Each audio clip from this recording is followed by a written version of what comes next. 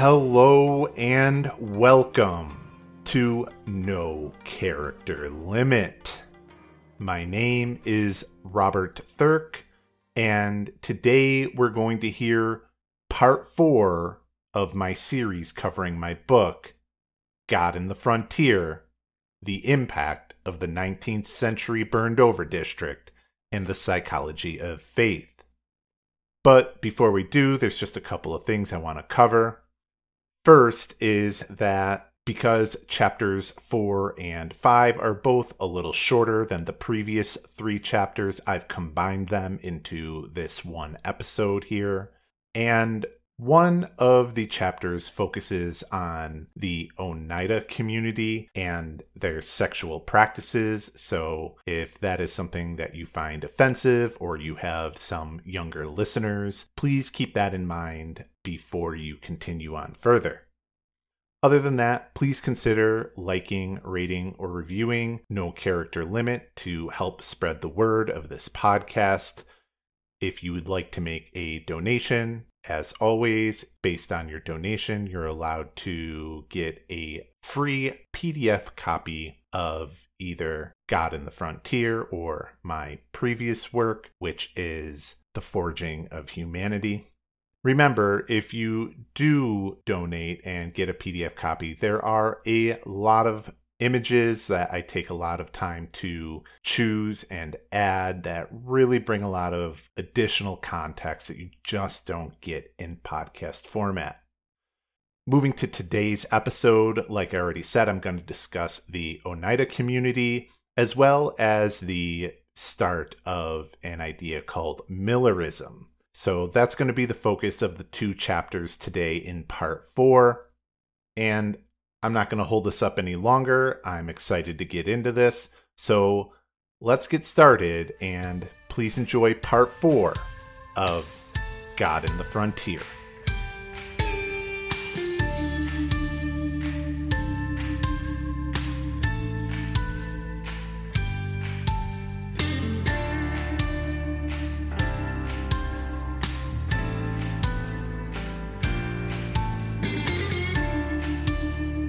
Chapter 4, Selfishness and Selflessness at Oneida.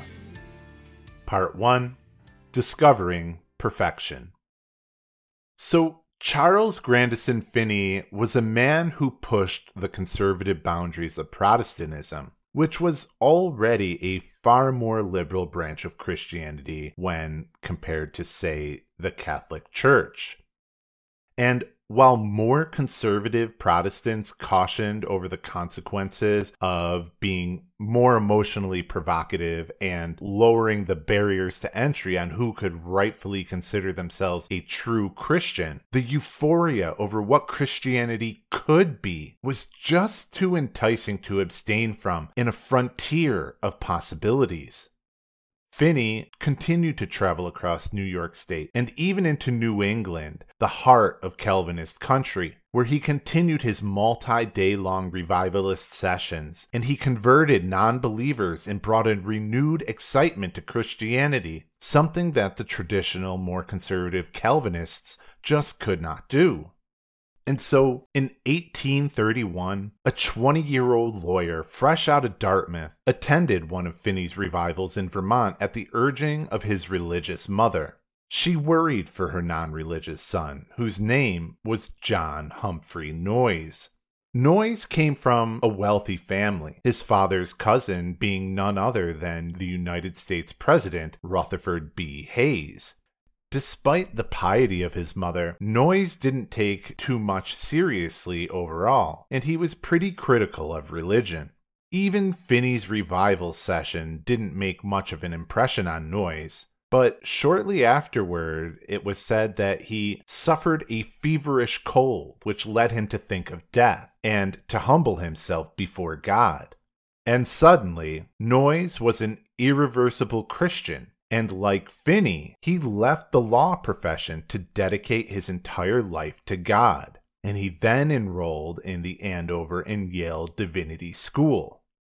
Once again, a sober, secular man of the law had been emotionally overwhelmed by the Holy Spirit, and he never looked back.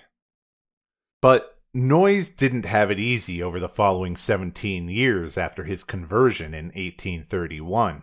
The influence of the Second Great Awakening had also gotten a hold of Noyes, and he would receive similar pushback as Finney for his practices that were not aligned with the more conservative values of the local Protestants.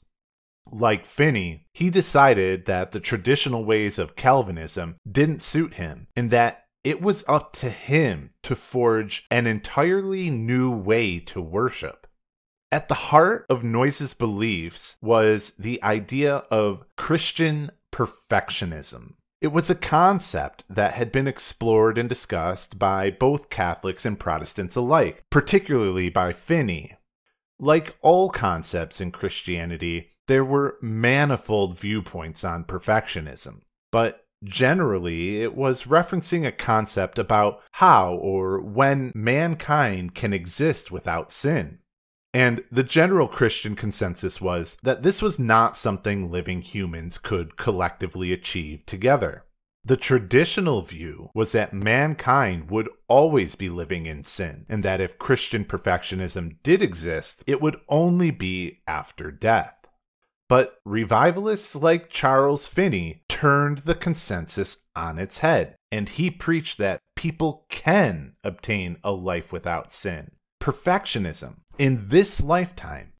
Indeed, when Finney preached, he believed that the millennial would occur at the same time as Christian perfectionism because he believed that they were one in the same thing. So, potentially influenced by Finney, Noyes decided that he was living proof of Christian perfectionism while he was at Yale, and because of that, he was denied his ordination for making such a bold claim. But this didn't stop Noyes. He traveled across New York and New England preaching his new style of Christianity, but he did not find the fevered following of Charles Finney. He actually came close to a mental breakdown along the way, where he lost his very first follower, a woman that he had loved, who left him for another man. He returned to Vermont and began again. He even enlisted the support of new followers, including his own family members, much like the public universal friend. Noyes and his followers practiced even more controversial followings than just Christian perfectionism, and these concepts that they practiced made the public universal friend and Charles Finney look modest by comparison. Scandals started to surround Noyes' congregation, often involving his stances on intimate relationships, where it was claimed people were allowed to have sex outside of marriage. As his community grew, the gossip on what was happening under Noyes' leadership became so shocking that he was indicted for adultery in Vermont. So now that he was in trouble with the law, Noyes, who was now considered a true prophet among his community of 45 followers, he moved the entire group from Vermont to what he called the Promised Land in New York. He even believed that their trip mirrored that of the Israelites under Moses. The relative proximity to Canada was also considered in the case legal trouble continued to follow them into the New York frontier for their eccentric practices. But the goal for Noyes and his followers was to create nothing less than heaven on earth, believing Christian perfectionism applied to them all.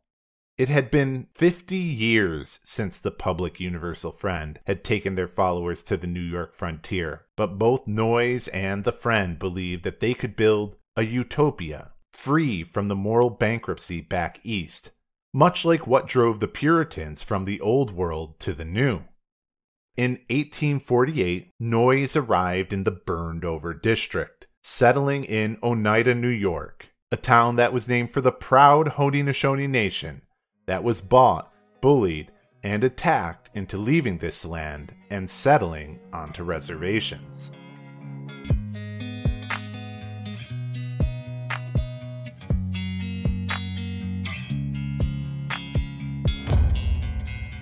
Chapter 4, Part 2, 19th century progressive socialism. Like Charles Finney, Noyes wouldn't allow the conservative beliefs of Calvinist Protestantism to hold his vision of divine living back. Once settled in Oneida, it became a captivating destination for miles around, and his following grew by several hundred people within a couple of decades.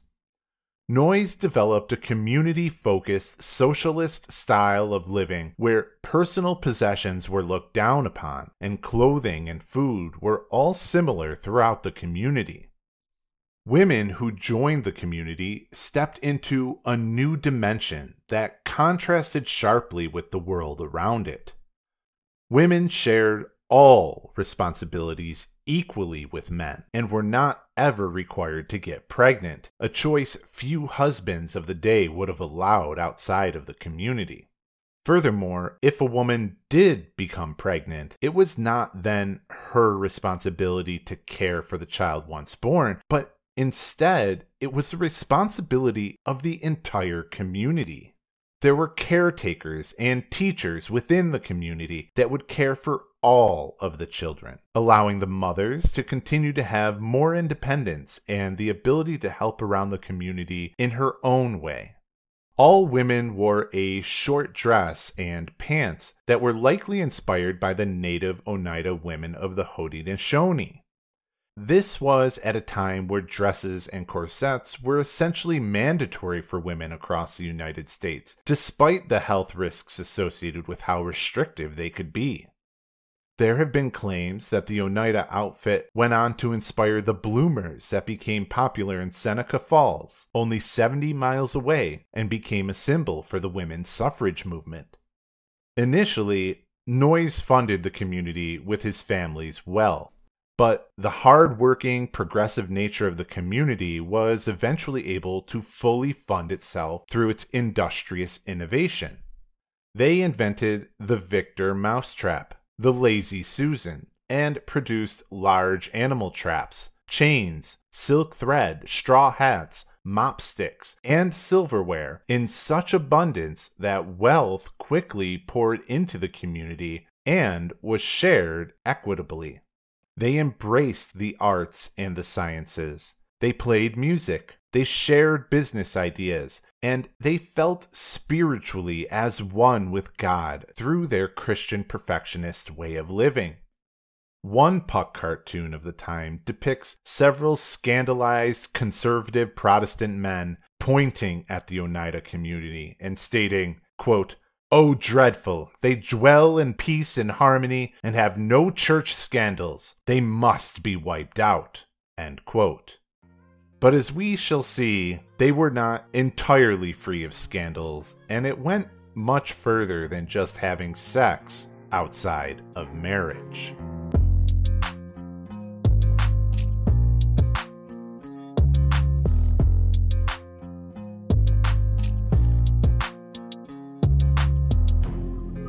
Chapter 4, Part 3, Heaven on Earth, Swinging, Statutory Rape, and Eugenics. A revivalist commune that practiced gender equality while producing goods for the capitalistic society that lay around it, while odd, might have been accepted in early 19th century America. But it was Noyes' scandalous beliefs about marriage that could not be tolerated and forever after have continued to provoke fascination and disgust. Countless books and articles have been written about the Oneida community since their inception, and none can help but to mention Noyes' distinctly unique belief of what he called complex marriage. Noyes felt it important to give up the covetous nature of all things, including an exclusive partner, where everyone would live in a communal union with God, believing no one would be excluded from anyone else, including sexually. So, Noyes' utopian vision on how to live without sin in perfect harmony with God had a mandatory clause which included this concept of complex marriage, as marriage solely between any couple was considered idolatrous and too possessive for the teachings of the Bible. This was practiced by upwards of 300 people at the height of Oneida's popularity. And while marriages did occur, they were decided by Noyes personally and were often paired for the benefit of the entire community. But when it came to sex, two consenting partners was all that was needed regardless of marital status. But it came at a cost, particularly for men. In the Oneida community, to help prevent impregnation from collective random sex, men were not allowed to ejaculate, neither in the woman nor outside of her, except for in the act of procreation. Sort of like General Jack D. Ripper from the movie Dr. Strangelove, Noyes believed ejaculating represented a loss of essence. So even masturbation to the point of release was prohibited for men. So the frustration must have been palatable for the truly devoted. However, pregnancies between two lovers was permitted, naturally provided that they were first approved by Noyes and the committee who decided these matters. Noyes was very particular on the relationships held between members and paid close attention to both those who were becoming too close as well as those who were not close enough.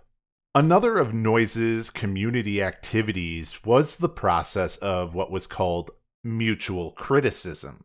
Any individual could willingly volunteer themselves to be what they said was honestly evaluated by the rest of the community.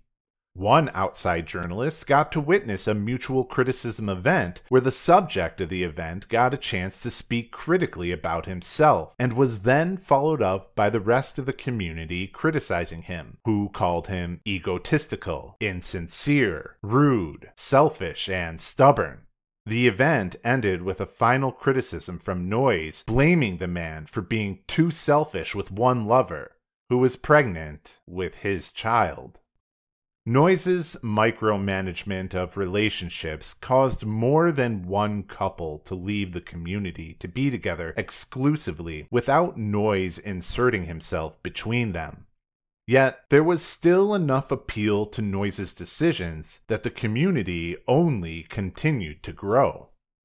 Introduction into the sexual lifestyle of the Oneida community for children going through puberty could only be described today as predatory. When the younger members became of age, they would be expected to practice sex with chosen elder members. For the boys, they had to have sex with women past the age of menopause to help prevent pregnancy in the case that they accidentally orgasmed. And virgin girls were given to the eldest men of the community. Of course, no member of the community was more senior than Noyes himself, in which he regularly helped train 12 and 13-year-old girls to become divinely perfect with God. Age was not the only boundary Noyes was willing to cross when it came to sexual relationships, and he often praised the sexual relationship between uncles and nieces.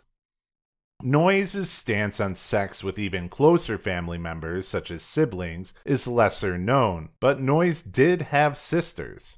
Tirzah Miller, Noyes' niece and someone who he regularly had intercourse with, was one of the most sexually desired members of the community, and so she earned prestige and power through her sexual openness.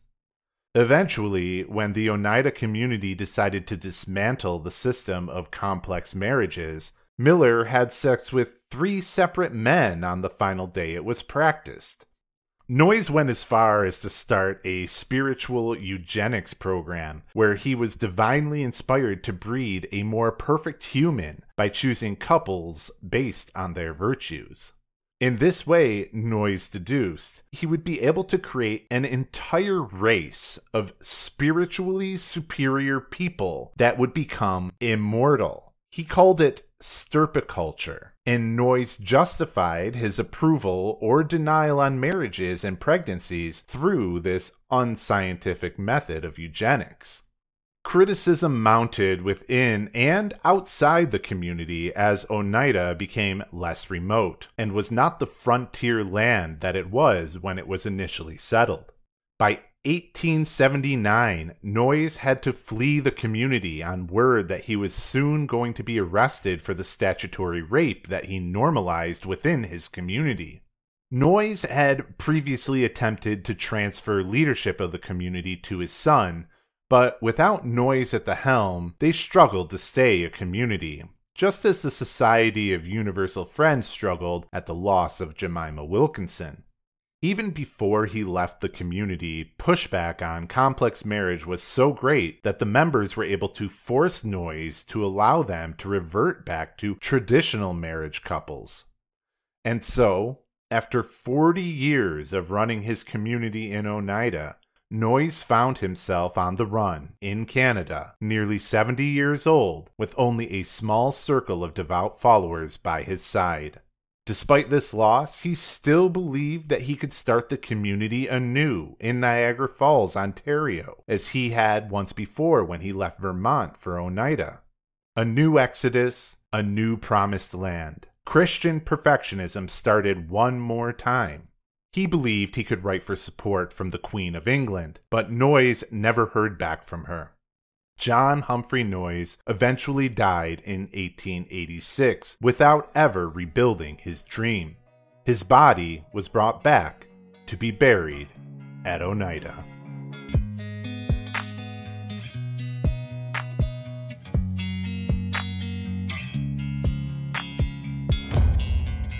Chapter 4, Part 4, Communist Capitalism.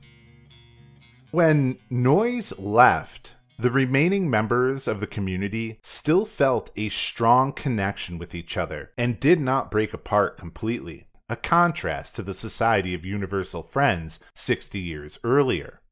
Keeping with their progressive and industrious nature, together, the Oneida community created one of the first joint stock companies in the United States, which allowed members to be stockholders and women to sit on the board of directors. Management had an upper limit in how much money they could make, while the rest was divided amongst the workers. Together, they submerged their community into the sea of capitalism around them by specializing in making silver-plated flatware. They survived both world wars by making everything from ammunition clips to surgical tools to jet engine parts. Their success was so great that by the 1980s, nearly 1 out of every 2 pieces of flatware sold in the United States came from the Oneida Community Limited. But the 1990s brought hard times on for the company as globalization increased the pressure of competition. And by 1999, Oneida was facing a buyout by their competitor, Libby. In true Oneida fashion, the company resolutely refused to take the generous buyout, and by 2006, Oneida Community Limited faced Chapter 11 bankruptcy. From there, the company continued to exist as it passed under ownership between hedge funds and equity funds, and after a few mergers, the company survived another bankruptcy in 2015. If nothing else from the community survived, the name prevailed, and the umbrella company that was reborn from the ashes of the 2015 bankruptcy was renamed the Oneida Group in 2017. While the Oneida community's history can still be remembered through the company's name, everything that made the company unique, pay caps for management, standing for gender equality, and union-like conditions, was replaced with the standard corporate practices of the 21st century. Today, the Oneida Group is little more than a husk of its former ideals, used for little more than brand recognition. The grounds of the Oneida community can still be visited today by the public. The main home where they lived, called the Mansion House, has become a National Historic Landmark, and guests can stay the night.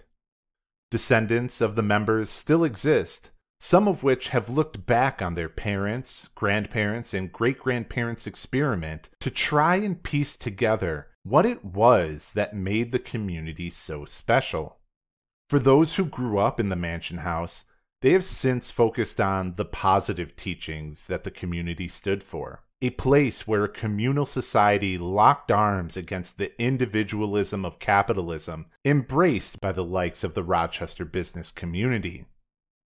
The more radical beliefs of complex marriage and the elders teaching pubescent children on how to have sex were forgotten or left unspoken about, while the more progressive notions of the community were embraced: the equality and power of women, resourcefulness, and the belief in taking care of a community above profit. The lessons and quirks of one man's spiritual awakening from a Charles Finney revival has reverberated through time to the present day.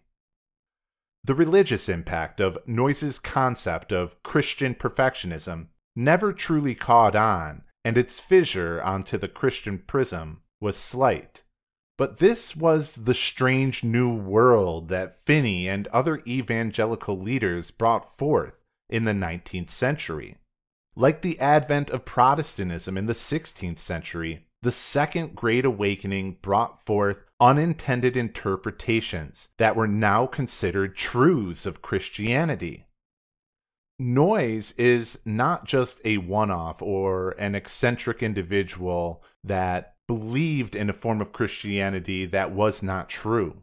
And in our next chapter, we're going to see how far some people are willing to go to embrace what their idea of Christianity really is.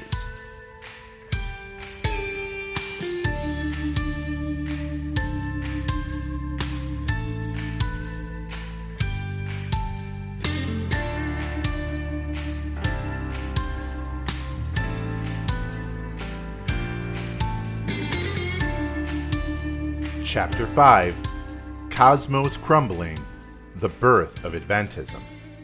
Part 1, When the Judgment is at Hand.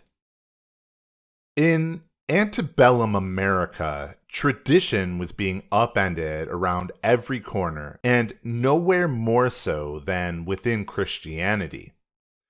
We've already seen this with leading figures like the Public Universal Friend in Jerusalem, New York, or Charles Grandison Finney in Rochester, or John Humphrey Noyes in Oneida. The author, Robert H. Abzug, wrote a book about this time called Cosmos Crumbling: American Reform and the Religious Imagination. The title makes a lot of sense because just as today, where the fast pace of everything really makes us unsure about what to expect in the future, the fast-paced changes that were happening also in the 19th century seem to only be picking up steam, and it could feel like the end of the world was just around the corner. For some, this impending doom was more real than figurative, especially after a humble and plain-speaking constable from New York began preaching that he figured out when the end of the world was coming, and he even knew the year, 1843. The man went by the name of William Miller, and he was a deist, but after surviving the Battle of Plattsburgh, an astonishing American upset during the War of 1812, it brought him to believe that there was truly a higher power that does intervene in the lives of people. A deist believes direct intervention by God didn't occur after the creation of the universe, and it was a well-respected conservative viewpoint held by many Enlightenment-influenced thinkers at the time. Yet deism didn't feel like enough for Miller after the miraculous victory at Plattsburgh, and so he joined his local Baptist church and shortly after converted fully to Christianity. As a prudent, sober, and well-respected constable, he did not make such a decision lightly. So, when he was challenged on his newfound religious beliefs, Miller studied the Bible closely. He was looking for a deeper meaning himself so that he could feel confident in his beliefs. What Miller did is exactly the sort of thing that Martin Luther and even Charles Finney would have encouraged. A person finding out about Jesus for themselves through the holy text of Christianity. Protestants the world over believe this was the way Christianity was meant to be brought into someone's life. So Miller found himself pondering the new millennial age that was such a popular topic during the Second Great Awakening. Christians have historically clashed on the interpretation of the millennial, which was generally described as a time period, often interpreted as about 1,000 years in length, where a golden age would reign upon the earth. And while many Christian denominations accept millennialism as a fact, the actual length of time, when it will happen, whether it already has happened or not, and whether the second coming of Christ will occur before or after this time period, leaves a lot to debate. Each denomination confidently stepping in with their particular hue of the prism as the unquestionable truth. This was the sort of division between Christians that the Seneca leader Red Jacket could not square with.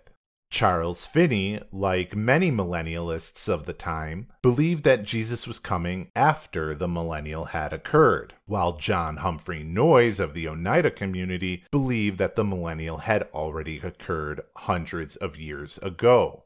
After interpreting the Bible for himself, though, William Miller concluded that not only had the millennial not even begun yet, but that Jesus' second coming was to occur at the beginning of it rather than at the end of it.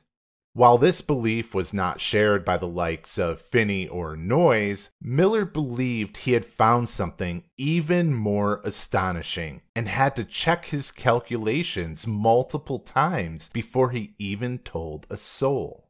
But each time he rechecked his numbers, he came back with the exact same answer, and the implications were profound.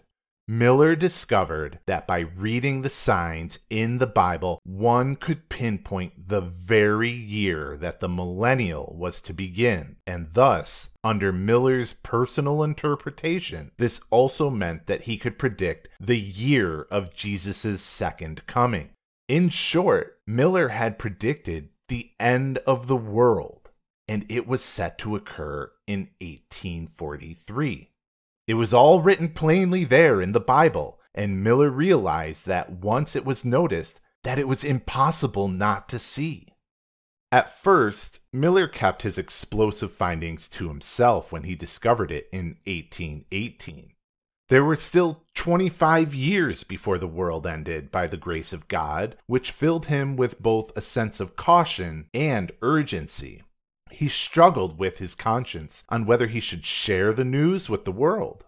After all, didn't he have the responsibility to share what the Bible clearly indicated so that as many people could be saved as possible? He ultimately decided that if he were to share this earth-shattering information, that he would wait for a sign from God. He would keep what God had revealed to him private, unless he was explicitly asked to share his religious beliefs by another person. Allegedly, within an hour of making this covenant with God, he was asked to fill in as the preacher for his Baptist church. Having risen to the rank of captain in the army and being a constable in his town, he was both a well-respected and humble public servant. So when the first time William Miller preached at his church and he announced that he was able to deduce the end of days that were predicted in the Bible, people were naturally shocked and wanted to hear more.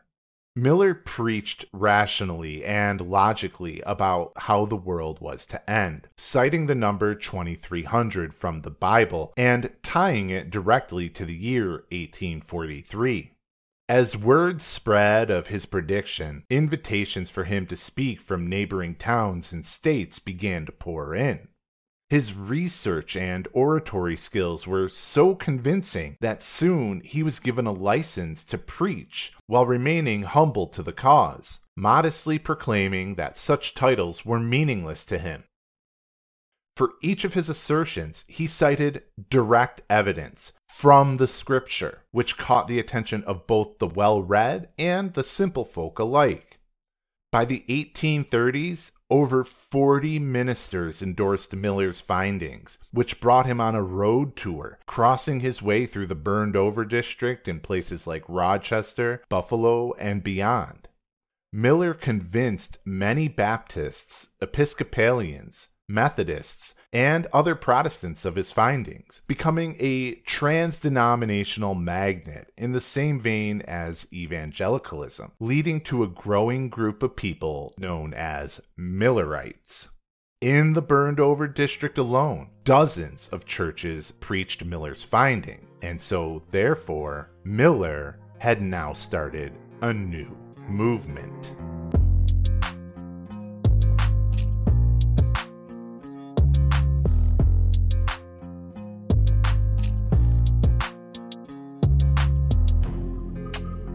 Chapter 5, Part 2, The Wisdom of the Masses. Contrary to William Miller himself, Millerites tended to be overtly passionate and emotional in their belief of his prediction, which aligned with similar movements of the Second Great Awakening. His publicist even put out a regular newspaper which was used to inform followers as why any criticisms that arose over Miller's findings were inaccurate. Miller's tent revivals constantly filled every seat, even when he traveled as far west as Ohio.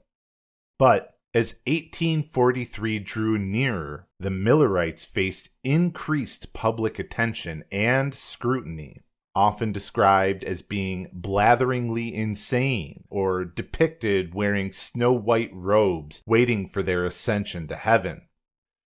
Millerites tended to be pushy and emotional, convinced in their piety that they were helping others realize the fact, at least as far as they were concerned, that the judgment was at hand. The astronomer who sees an asteroid heading for Earth can be forgiven for sounding a little pushy on getting as many people into the bunker as possible. Millerites knew their urgency came from a divine place, and that it was their duty to help prepare as many others for their ascension into heaven as they could before that fateful year. Despite their good faith enthusiasm, many people they encountered were still skeptical or even hostile towards the Millerites. Some churches went as far as to start giving ultimatums to the Millerites in their congregation. They either needed to drop Millerism or leave their church, and many chose the latter. Intentional or not, William Miller had forced people to demonstrate their faith in his divine prediction, particularly when he narrowed Christ's second coming down to the month of March, 1843. As people continued to be driven from their churches for teaching about the Second Advent, as it began to be called, Millerites began to hold meetings on how to best prepare for the end times on their own.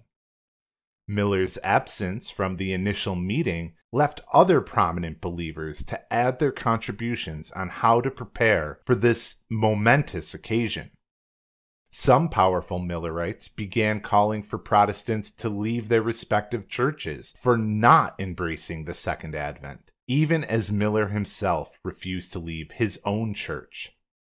People began to prove their faith by competing on who could demonstrate it most blindly. Thousands of people began selling their possessions, ignoring their farms, and all other manner of refusing to prepare for a date beyond the Second Advent of Christ to demonstrate that they truly believed in the birth of the new millennial. And when the Great March Comet appeared in the heavens in 1843, it was considered all but certain that Miller had read the signs correctly. Leading up to that fated year, Miller had been doggedly preaching around the country, selling his book. But as 1843 rolled around, Miller ended his speaking tour and returned to his home, and he awaited the end of the world.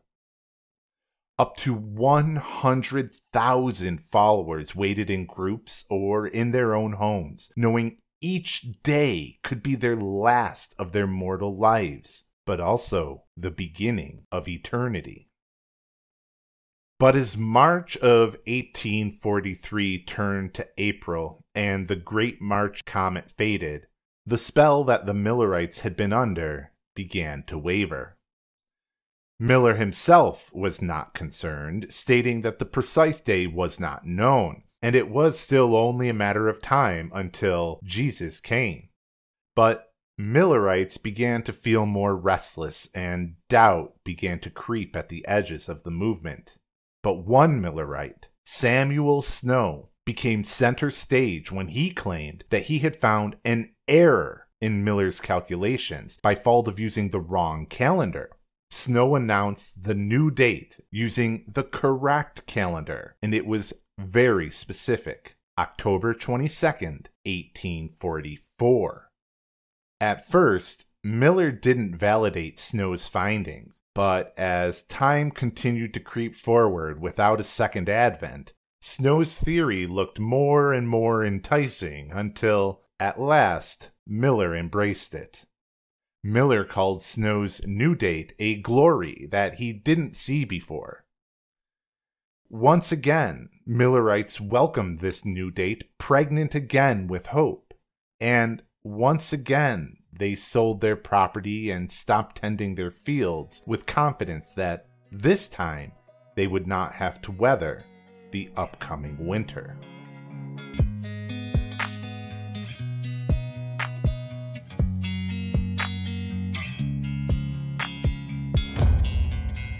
Chapter 5, Part 3, A Judgment Deferred. How people processed what happened next, remembered to history as the Great Disappointment, varied widely. Here was a group of Christians spanning multiple denominations, some of which even went as far as to abandon their church, that collectively believed in the second advent of October 22nd, 1844, which never came to be. A true and genuine faith community had arisen from Miller expressing his humble findings of the Bible over 25 years earlier. Miller did not force his belief onto anyone, and he was ordained and supported by dozens of respectable church leaders. While Miller spoke with plain, humble, and logical reason, the topic which he spoke about was as intense and emotionally provocative as it came. The emotional fervor of the Second Great Awakening allowed Charles Finney to pressure his congregations to condemn non-believers. So when a man claimed that he could predict the second coming of Jesus Christ down to the year or even to the day, many Christians had their faith challenged even further. Here was a man, endorsed by many respectable leaders across a variety of denominations, telling people that the world was coming definitively to an end. For those who bought into this idea, the world must have looked like a very different place to them. Every action a person chose had to be carefully considered beforehand, knowing that their eternal judgment was soon at hand.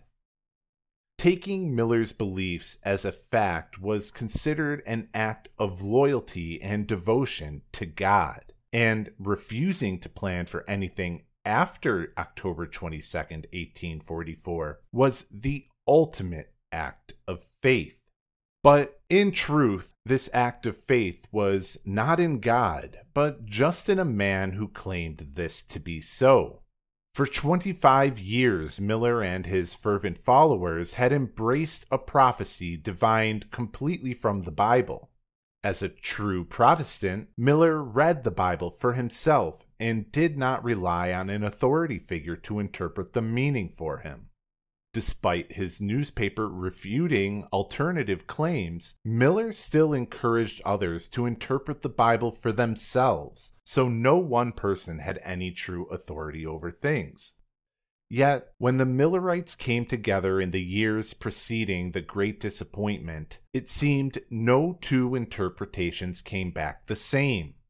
Like with the advent of Protestantism, each interpreter shared something new and shocking which did not fit with the wide variety of Christian denominations that already existed. Despite their differences, all had embraced Miller's interpretation as fact as the Second Advent approached, leaving a profound impact on how they saw the world.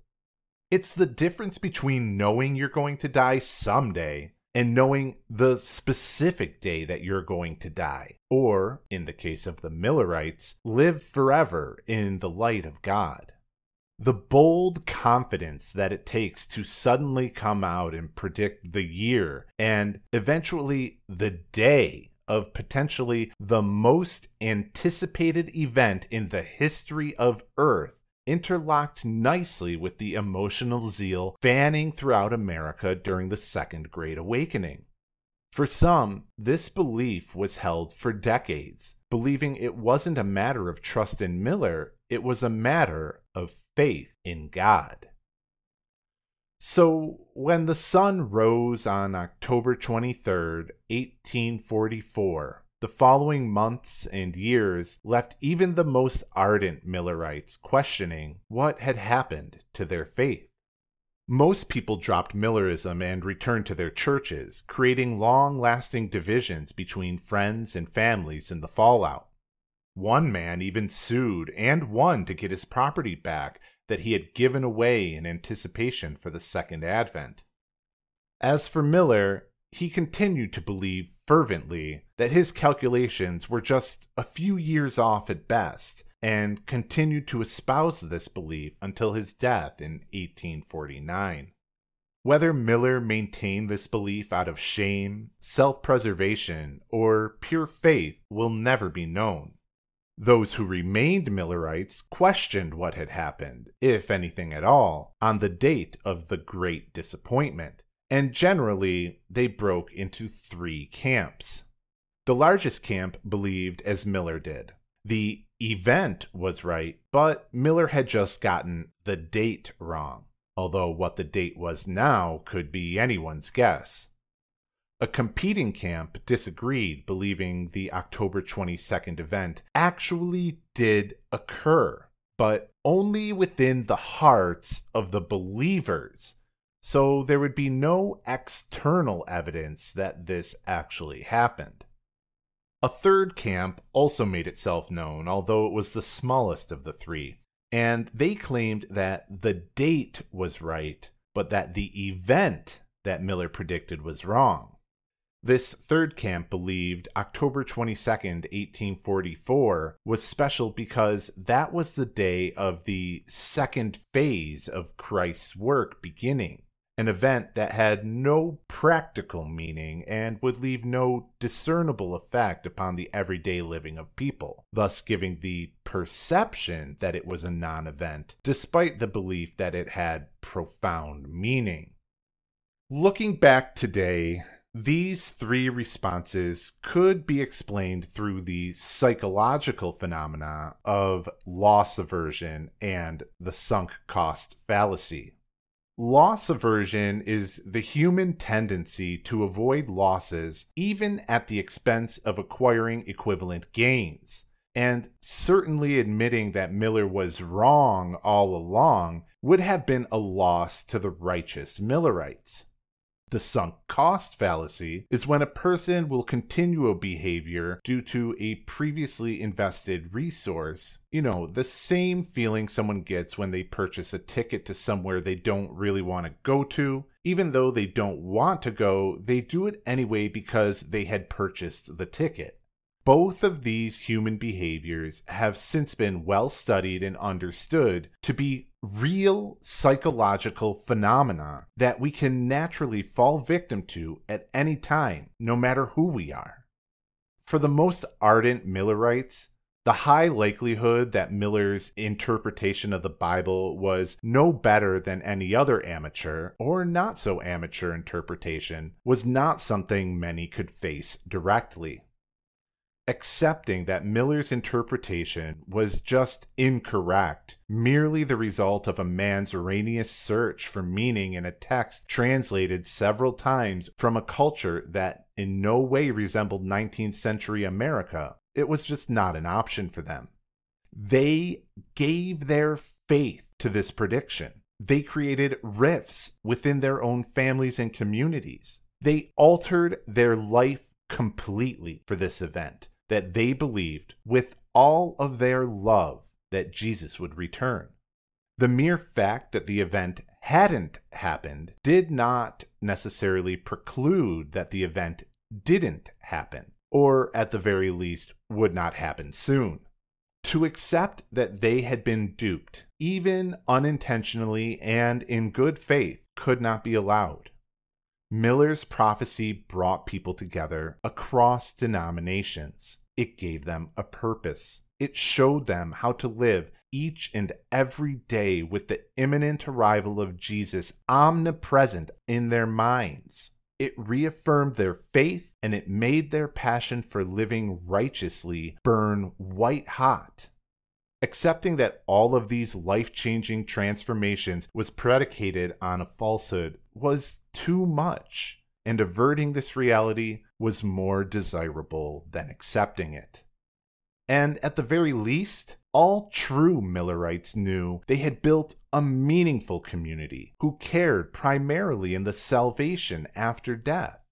They had already invested into the movement, and therefore it still must carry meaning, because acknowledging otherwise would be acknowledging a cost too great to calculate.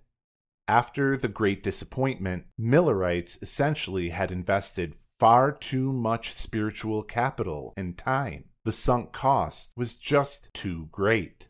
It was better to embrace Miller's prophecies in some reorganized way and take what was gained in the process rather than admit the possibility of overstepping in their eagerness to prove their piety.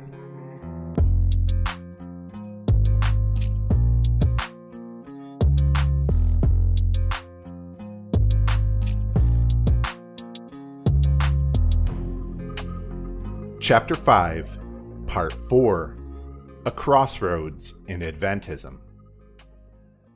The belief that William Miller was right in one form or another, be it metaphorically, physically, internally, externally, or temporally, was affirmed by those who still believed in the years and decades following the Great Disappointment. This loose agreement by continued Millerites gave rise to a coalition called Adventism, believing that the second coming of Jesus Christ was close at hand in one form or another. But the similarities between the fractured Millerites ended there, as they each interpreted the non-event of 1844 in their own way from the background of a variety of denominations. For example, Samuel Snow, the man who originally prophesied the October 22, 1844 date, continued to preach of the second advent coming well after the date had come and gone, unperturbed by the fact that he was wrong. He became increasingly more radical as time went on as well.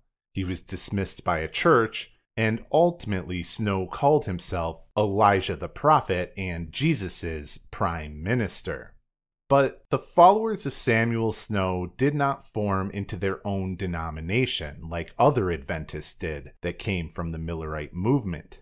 Snow was just one competitor against countless others who claimed to be the American prophets of Christianity. Ellen Gould was a Methodist who was kicked out of her church for believing in Miller's prophecies, and after the Great Disappointment, she claimed that God had given her visions. A non-denominational minister from the heart of the burned-over district believed Ellen and her visions from God and married her. Images of them together resemble the plaintiveness of Grant Wood's famous American Gothic painting.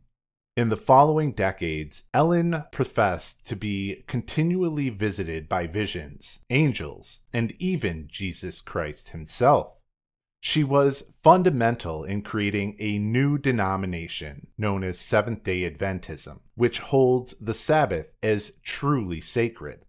Ellen Gould White became a true prophetess for the Seventh-day Adventists by living simply, helping others, and promoting vegetarian diets, which is a belief that has been held as holy since at least the Middle Ages.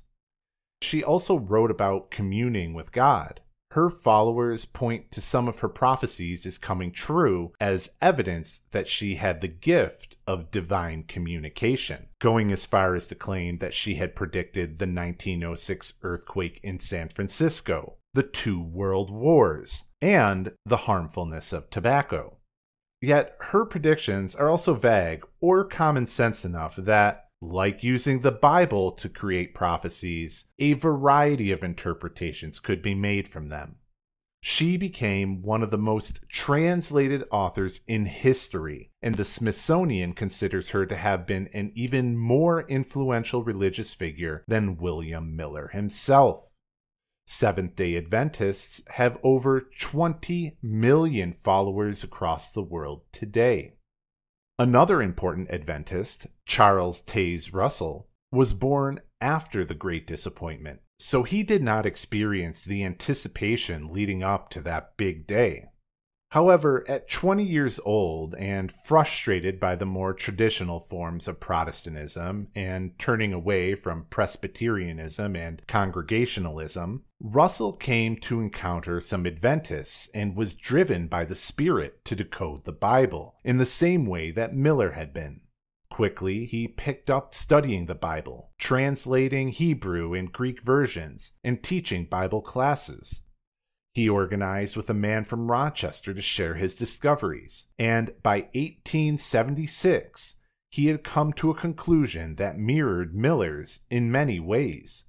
Russell claimed Jesus had actually invisibly returned to Earth in 1874, and Russell prophesied that the end times would occur in 1878, just 2 years into the future. Not deterred by the Great Disappointment of 1844, many once again followed Russell's prediction, another chance to demonstrate blind faith in action.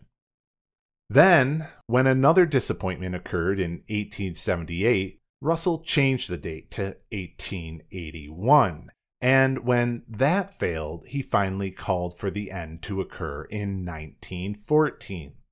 As dates came and went, the intricacies of Russell's prophecies became more complex, claiming that each date had a very special Christian meaning, but what exactly that meaning wasn't something Russell articulated enough to ever technically be considered wrong.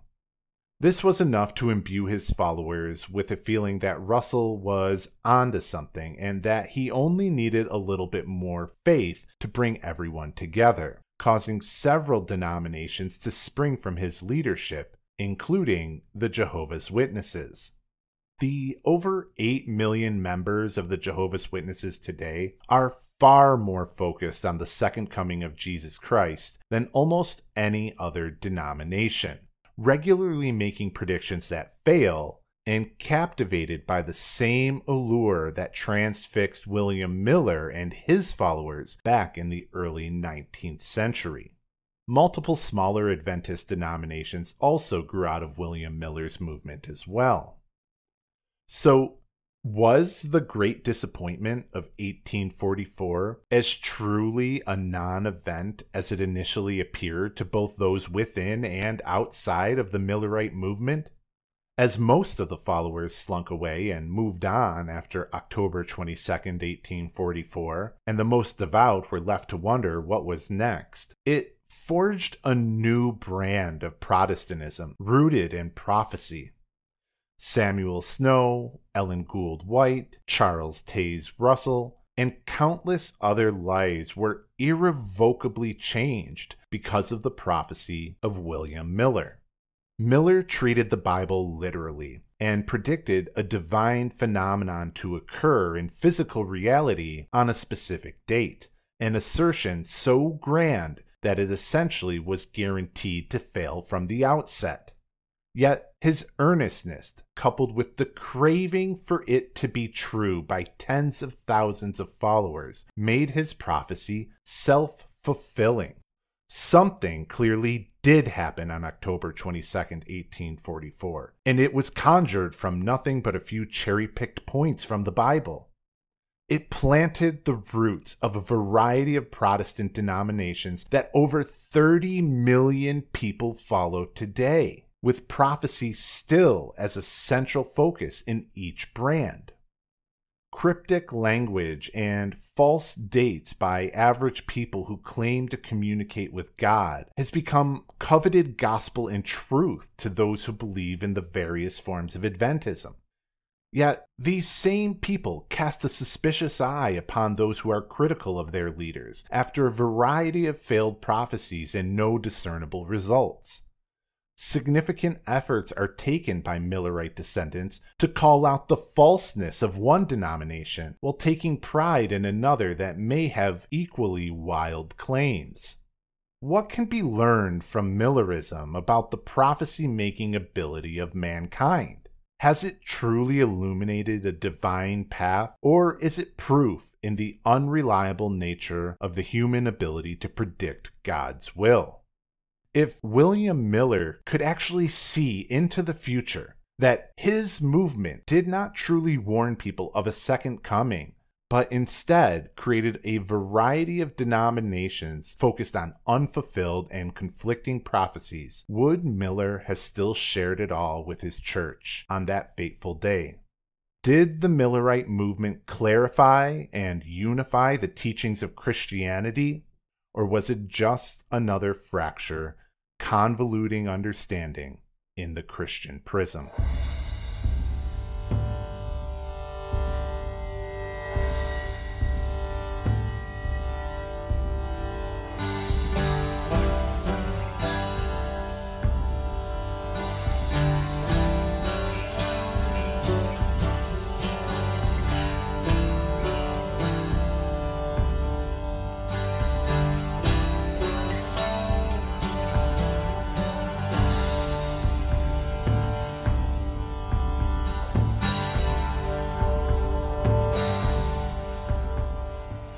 Thank you for listening to this episode of No Character Limit.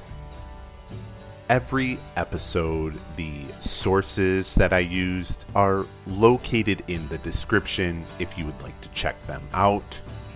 In addition, please consider liking, rating, and reviewing if you enjoyed this podcast, as each one goes to help further the reach of this podcast for new people to hear. Each episode requires hours in research, writing, recording, and editing. So if you feel that what you just heard is worth a donation of any size, please go to the description and follow the links for that. Each donation comes with a free PDF copy of a writing piece of your choice, no matter the size of your donation, and you get a lot of extra features with that, including a lot of the artwork and graphs and pictures, as well as the descriptions that I don't include in the podcast. If you would like updates for new episodes, you can follow No Character Limit at mastodon.world. And finally, If you have a question, comment, or even a correction, please feel free to reach out at nocharacterlimit@protonmail.com. Thank you again for listening.